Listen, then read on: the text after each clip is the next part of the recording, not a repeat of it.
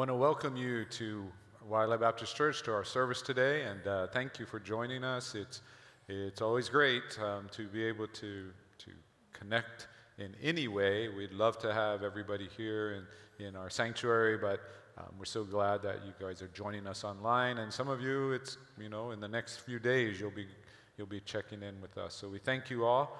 Today we have a special guest speaker.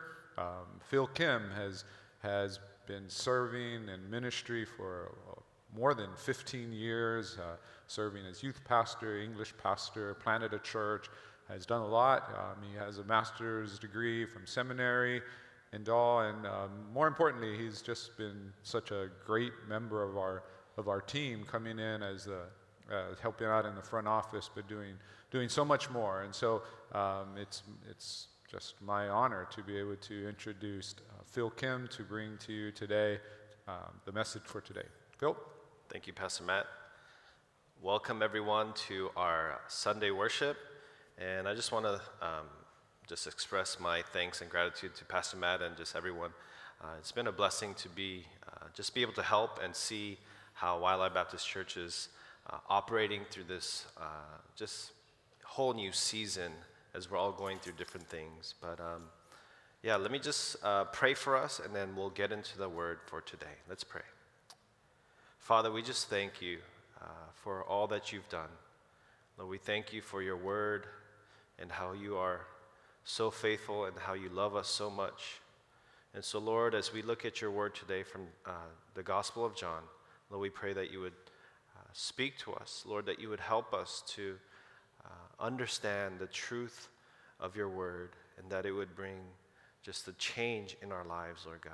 And so we want to know how much you love us, Lord. We want to know the truth of the scripture, and Lord, we want that to impact and change our lives. And so, Lord, we thank you so much for this opportunity. We come before you, and we pray all these things in Jesus' name. Amen. Amen.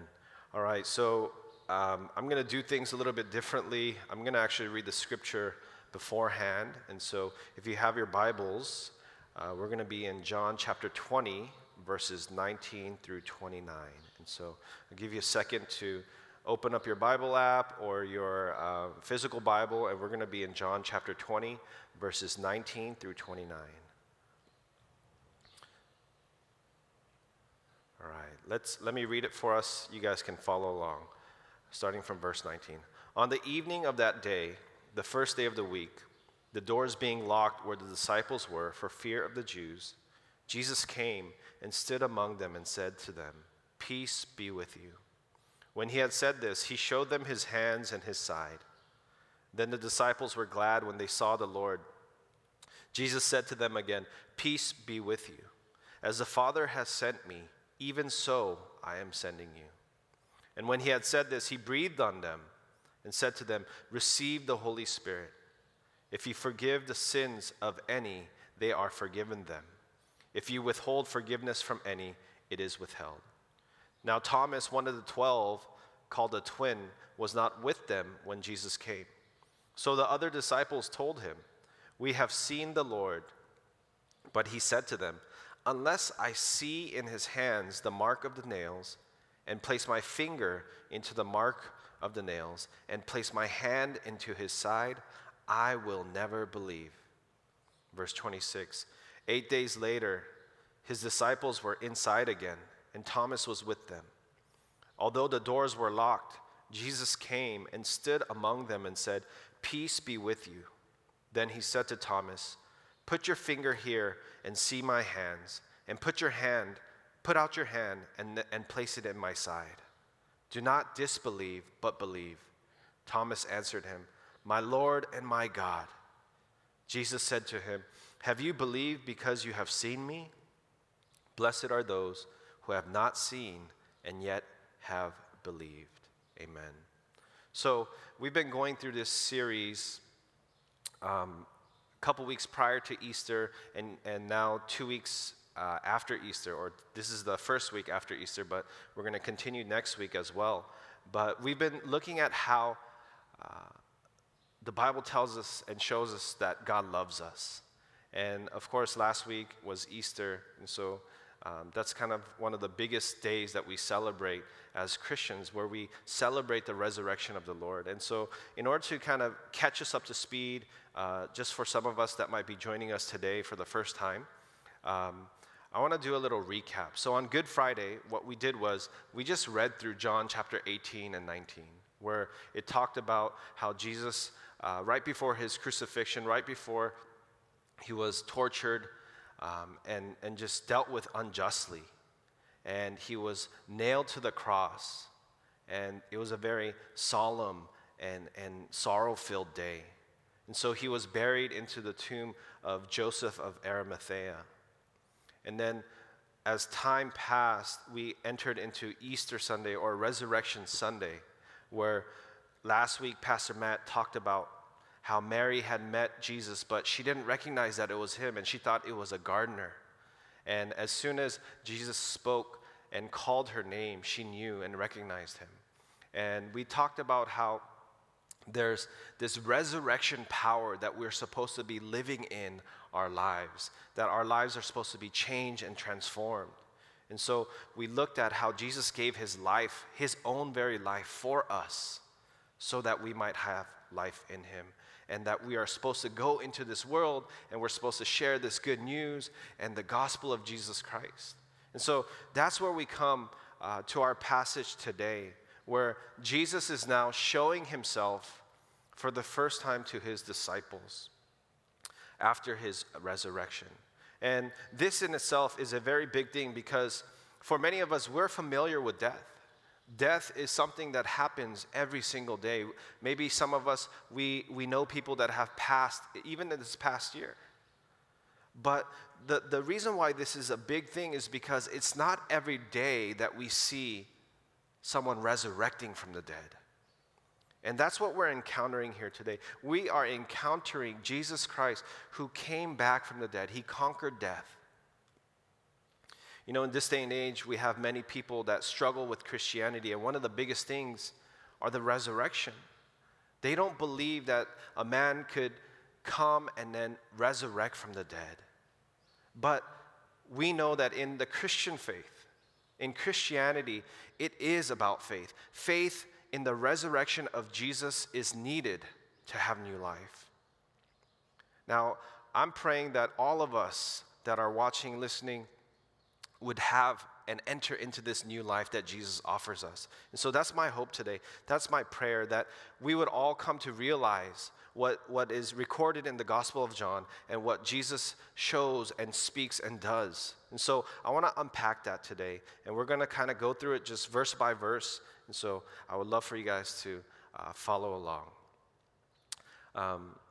As I was reading this passage, one thing that came to mind was this idea of a déjà vu. And I'm sure some of you guys have experienced it before, but it's this thought of you feel like you've already encountered it in the past, but now you're encountering it again. And the reason why that thought came to mind as I was reading through this passage is because everything that Jesus had been teaching his disciples, everything that he had been speaking to them leading up to the day of his crucifixion is now starting to come to fruition. We're starting to see what Jesus said would happen come to pass. And so it's very important for us to know that there is truth in what we're reading today and what we're looking at today from the Bible. The first thing we see here in the passage is that the disciples, two of them, they go with Mary and they find that the tomb is empty. And although they see that it's empty, the disciples, they don't quite understand why. It's almost as if they forgot everything that Jesus had been telling them, or it proves to show actually that they didn't quite understand what he was saying. And so instead of being these amazing heroic figures that were like going out into this world and proclaiming the good news, they were found, as John records, in this room or this house behind locked doors. And so the Bible tells us that Jesus, he shows up. in the place that they were at, behind these locked doors. Now, the Bible doesn't specify how he showed up, but I personally would like to believe that, he just kind of cruised through the walls, or he just kind of just immediately appeared. And, the Bible doesn't specify, and so it's not that important. But one thing that we have to think about is, if Jesus truly did conquer death, if he resurrected from the grave, then passing through a wall or appearing in a place where he was not would not be such a difficult thing. But I digress, okay? That's not that important. What is important is what happens next. As he shows up in the midst of the disciples that are hiding behind this locked doors, he greets them with this saying. It's a common saying, a common greeting that the Jewish people use. And it was in the Greek, or in the Hebrew, shalom. And in the English it says, peace be with you. And so this probably doubled as a greeting that was normal, but also because, imagine, you're in a room and you know everyone that's there, but all of a sudden Jesus pops up. So they must have been frightened. And so Jesus says it in a way that says, peace. Don't be afraid. So after he says, peace be with you, what he begins to do is he begins to show his hands and his side, and he's proving to the disciples and saying, hey, this is me. This is you, the Lord that you've been living with and following. Look at what the marks of where I was crucified. And so the disciples were glad that it was Jesus. But we find something very interesting here in verse 21. Because Jesus had just appeared and he says, peace be with you. But in verse 21, he repeats it. He repeats it as if, he didn't say it before. And he says it again, peace be with you. But he adds this sentence after that. He says, as the Father has sent me, even so I am sending you. We all understand this, right? Probably not. I didn't understand it in the beginning. But it's okay that we don't understand it. We might assume that the disciples were a little slow to understand because they actually saw Jesus, they lived with Jesus, they were with him physically, but they still couldn't understand. And I don't know about you guys, but for me, it gives me this sense of peace, knowing that even as I study the Bible, even as I live this Christian life, there are some things that I don't quite understand yet. It's not clicking for me, spiritually speaking. But it tells me it's okay. It's a process. And it's going to come as we continue to seek Jesus as our Lord. But one thing we have to understand about Scripture, and especially when Jesus is speaking, is that everything he says is being said for a reason. And what Jesus is doing as he repeats this greeting again, peace be with you, he's reminding the disciples of what had happened in the upper room prior to his crucifixion. Now, I don't have the scripture for you, but if you guys want to turn or just listen to John chapter 14, verses 26 and 27, I believe this is what Jesus is reminding the disciples of, what he had said. And this is what it says, John 14, 26 and 27. But the Helper, the Holy Spirit, whom the Father will send in my name, he will teach you all things and bring to your remembrance all that I have said to you. Peace I leave with you. See, we see here again, he uses this peace, shalom. My peace I give to you. Not as the world gives do I give to you.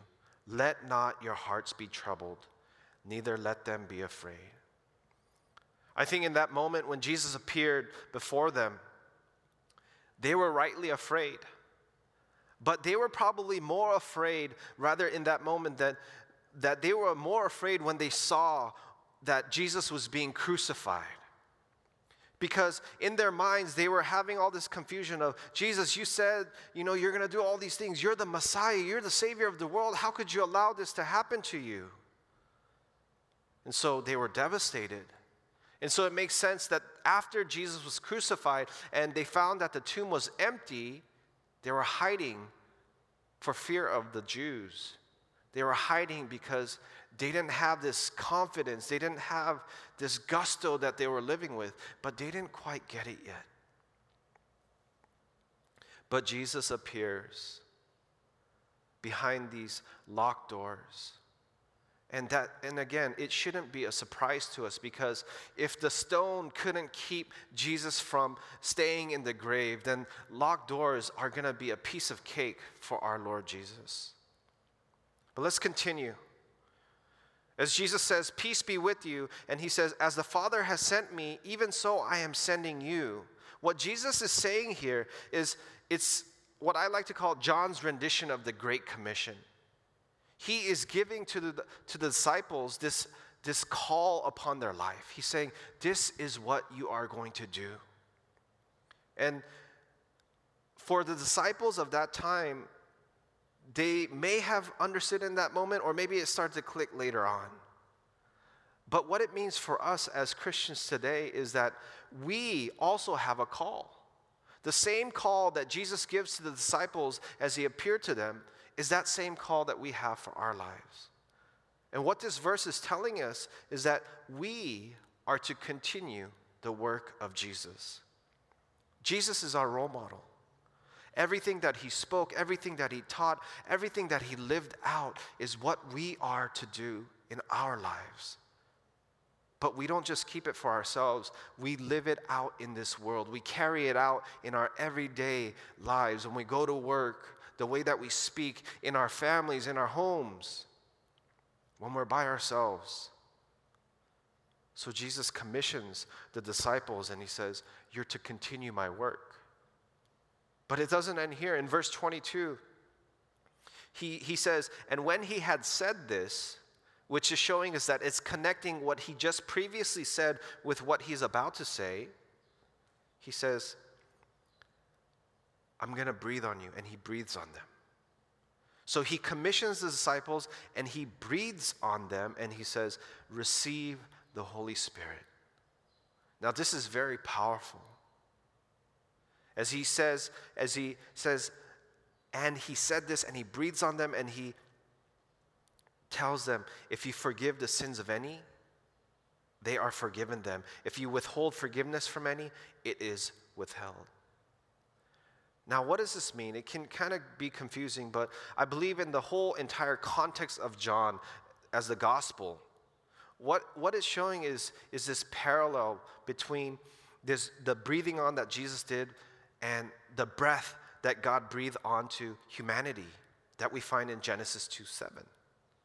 So God breathes life into the dust to create man. And that's what we're seeing. We're seeing this parallel. And what John is emphasizing here in this passage is very powerful and is very important. What he is saying is Jesus is God. Jesus is God. And because Jesus is God, he has the power to give the Holy Spirit. And so as he breathes onto the disciples, he commissions them, he breathes onto them, and he says, receive the Holy Spirit. Now, whether this is the first time that humanity receives the Holy Spirit or whether it really happened at Pentecost, that's for another time.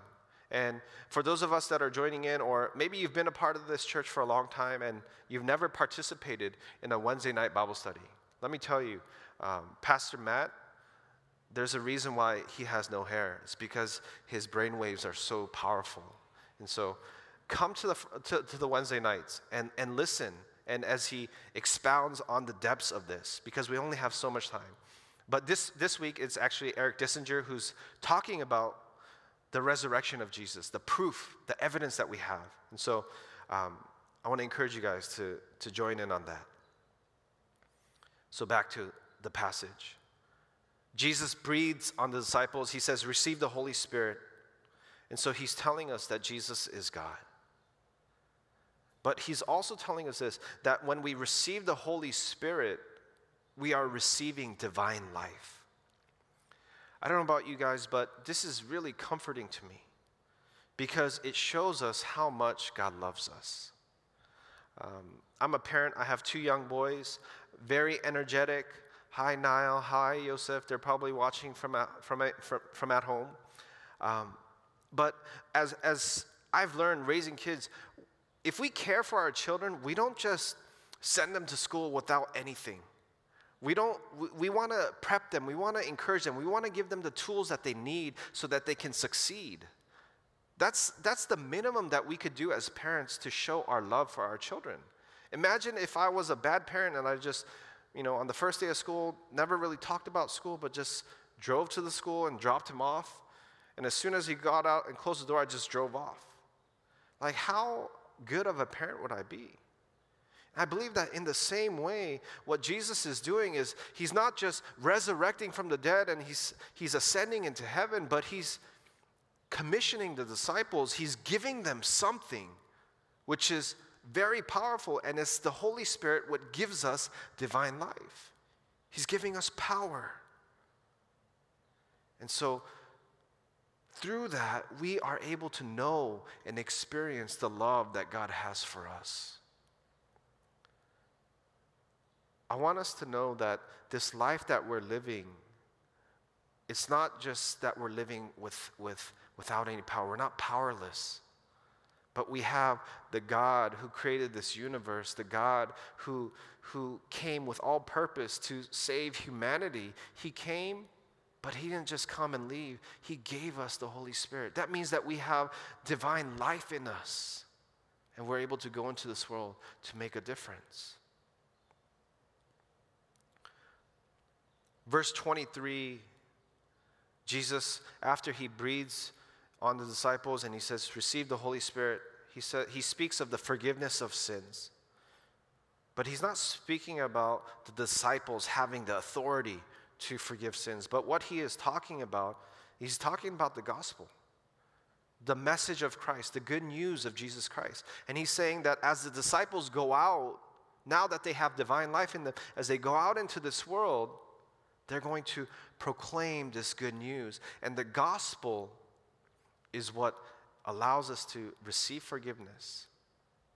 And so when the gospel is preached, what happens is people will either repent and receive forgiveness of their sins, or they will reject forgiveness that is offered, and they will remain in their sins. And that's essentially what Jesus is saying.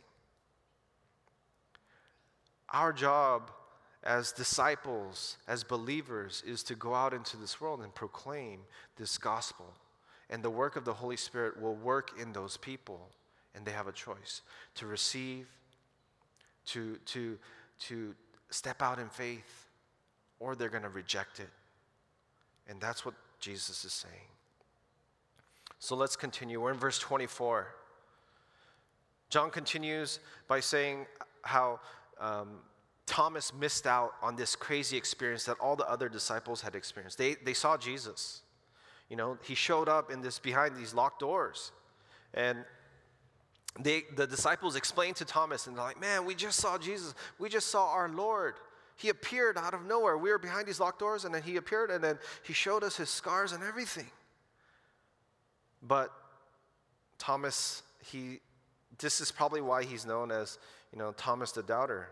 He says he will never believe unless he sees his hands with the nail marks, places his fingers into the nail marks, and places his hand into his side. Man, talk about someone who's a hands-on learner. But that's probably why Thomas was known as that, the doubting Thomas. But 8 days pass since Jesus had appeared to the disciples. And we really don't know what happens in between those 8 days. But one thing we do know is that things haven't really changed for the disciples. The Bible tells us that they're still locked behind behind locked doors. And then Jesus shows up again. And the Bible tells us that the rulers had issued a stay-at-home order. Just kidding. The Bible doesn't say that. Just trying to see if you're paying attention, okay? But imagine these disciples hiding still 8 days after behind closed doors, locked doors. And Thomas is with them. And then again, Jesus shows up. And again, he says, peace be with you. Shalom. But by this time, Jesus again, he's showing himself as God to the disciples, again for the second time, and also to Thomas. But the way that he shows himself as God is a little bit different. Because what happens is that Jesus right away begins to say all that Thomas had said to the other disciples about how he would never really believe until he saw the nail marks, and he put his finger into the nail marks, and he put his hand into Jesus' side. And what Jesus says is all those things exactly. I want you to imagine if you overheard someone say something, and then all of a sudden a week later, you know that person that you're meeting a week later was not there, and begins to say word for word everything that you were talking about. But it would be escalated and elevated to an even greater degree if it was something that we were urgently seeking or passionate about. And that's what Jesus does. He shows that he knows what Thomas was thinking and what Thomas was feeling. And he repeats those exact same words that came out of Thomas's mouth. But in addition, he says, "Do not disbelieve, but believe." And so Thomas, he hears all of this, and I'm pretty sure he had goosebumps all over. And he replies with, "My Lord and my God." When Thomas says that, it's a very big statement. It's showing that in that moment, he is putting his faith in the resurrected Jesus that he's seeing right there. And the Bible doesn't tell us whether he actually put his finger into the nail marks. But I'd like to believe that after what Jesus had just said, he didn't need to anymore. And so he believed in that, the fact that Jesus resurrected and that he was alive and before them. So Jesus, he asked this. He says, "Have you believed because you have seen me? Blessed are those who have not seen, yet have believed." This is very encouraging for us, all believers who have not seen Jesus physically. This is comforting for us because Jesus says that it is possible to believe even though we haven't seen. Even though we haven't touched Jesus physically, we are blessed if we believe without seeing. Now we have to ask this question: what does it mean to be blessed? Does it mean that, when we put our faith in Jesus, that we're happy, that we're filled with joy? There are times that we will be happy. We're going to be filled with joy. But being blessed, as Jesus is saying here, is far more than that. This blessedness is talking about more than a feeling. Because we all know, if we've lived life to a certain degree, that feelings come and go. So what Jesus is saying here, this blessedness is primarily talking about being looked on by God favorably. You see, when we believe without seeing, God looks at us and he's pleased. He looks at us and he's looking at us favorably. It's speaking of the disposition of God rather than our feelings. I think this resonates with what Jesus said in John chapter 14, verse 6, which many of us may know. That Jesus says, "I am the way, the truth, and the life." See, when we believe, that's what we're proclaiming and professing in our lives. We've never seen Jesus, but by the testament of the Scripture, we believe and we know and we receive that life. You see, faith in Jesus without seeing is what it means to be blessed. I want to wrap us up here. If we had to boil everything down, what Jesus is saying very clearly, as John records, is that Jesus is God. And that there was a purpose that in all that he did, all that he spoke, even showing up to the disciples and doing all that he did, there was a purpose behind all of that. You see, Jesus being God, he had a purpose in giving us the Holy Spirit. And it's for us to live with this divine life. We're supposed to live this new life. And that's my prayer. That every single one of us listening today, watching today, that we would come to know that Jesus resurrected. But not only that, He gave us the Holy Spirit. He gave us divine life. You know, if we've been attending church for a long time, it's not just about showing up to church, going to Bible studies. It can't just end there. It needs to be evident in every single living moment that we have. Our knowledge has to move from information to transformation. Last Sunday, as we were recording and broadcasting, I had to use the restroom, and so I went downstairs, and I encountered something in the restroom that I want to share with you guys today. And I have a picture of what I encountered. So you guys may be able to see this. And do you guys see what it is? It looks like nothing special, but actually, that's for women, they probably don't know what it looks like, but that's one of the stalls. That's the furthest stall in the men's restroom. And let me show you why this picture is so important. If you zoom in, you know, if you're doing your business and you look to the right side of the stall, I'm not sure if you can see this, but there are a bunch of things that are stuck on the wall. Can you guys see that? Maybe you got to go really close to the screen. But for those of you who don't want to, let me explain what it is. They're a bunch of boogers. Now, those of you who don't know, Wildlife Baptist Church also has a preschool. And during the day, before the whole coronavirus was happening, we had preschoolers that were using the bathroom. And these boys, especially, because that's a boys' restroom. And what they would do is, I'm assuming, they would sit on the toilet to do their business, and then they'd be multitasking, you know, sticking it far up in there and then pulling something out, and then like, oh man, do I want to eat it? No, I'm not going to eat it. I'll save it for another time, and they'll stick it on the wall. So I'm pretty sure that a lot of kids left their mark there. And that is the evidence that there have been many preschoolers that have visited or passed through that bathroom stall. But the reason why I show this picture is because I believe it tells us something that we have to understand in our lives. In the same way that preschoolers have it kind of ingrained in them that they're going to pick their nose and put their booger wherever or eat it, we as Christians, as we put our faith in Jesus, the resurrected Lord, and as Jesus gives us the Holy Spirit, which is divine life, we are commissioned into this world. We are commissioned to go and to leave a mark. We are to be, as is recorded in the New Testament, the Gospels, that we're supposed to be the light and salt in this world. If we as Christians have the Holy Spirit in us, we need to constantly be listening to the Spirit of God and how He wants us to live our lives.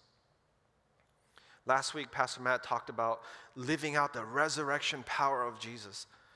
In a sense, that's the same thing. And that's what we've been talking about. We need to live that out. Even a year or more so ago, I've been listening to Pastor Matt's podcast about when he was preaching through Romans 12 about being a healthy church. To be a healthy church, to be a healthy Christian means that we are leaving our mark because we have the Holy Spirit in us, because we have divine life, because we're being molded and shaped into the likeness of our Creator. You see, this new life that's been given to us not only shows us that God loves us, but it shows us that we have a purpose in this world.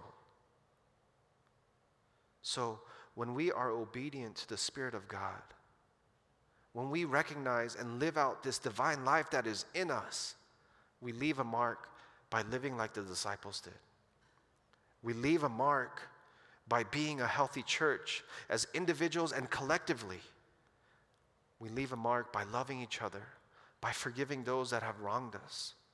We leave a mark by caring for the orphans and the widows and the less fortunate. we leave a mark when we are living in the newness of life, this divine life, the Holy Spirit that is in us. And that's my prayer and my encouragement for all of us today, that we would all understand the faith that we put into Jesus as the resurrected Lord. It doesn't just stop there. It's empowering us to go into this world so that we would leave a mark as we live obedient to the Spirit of God.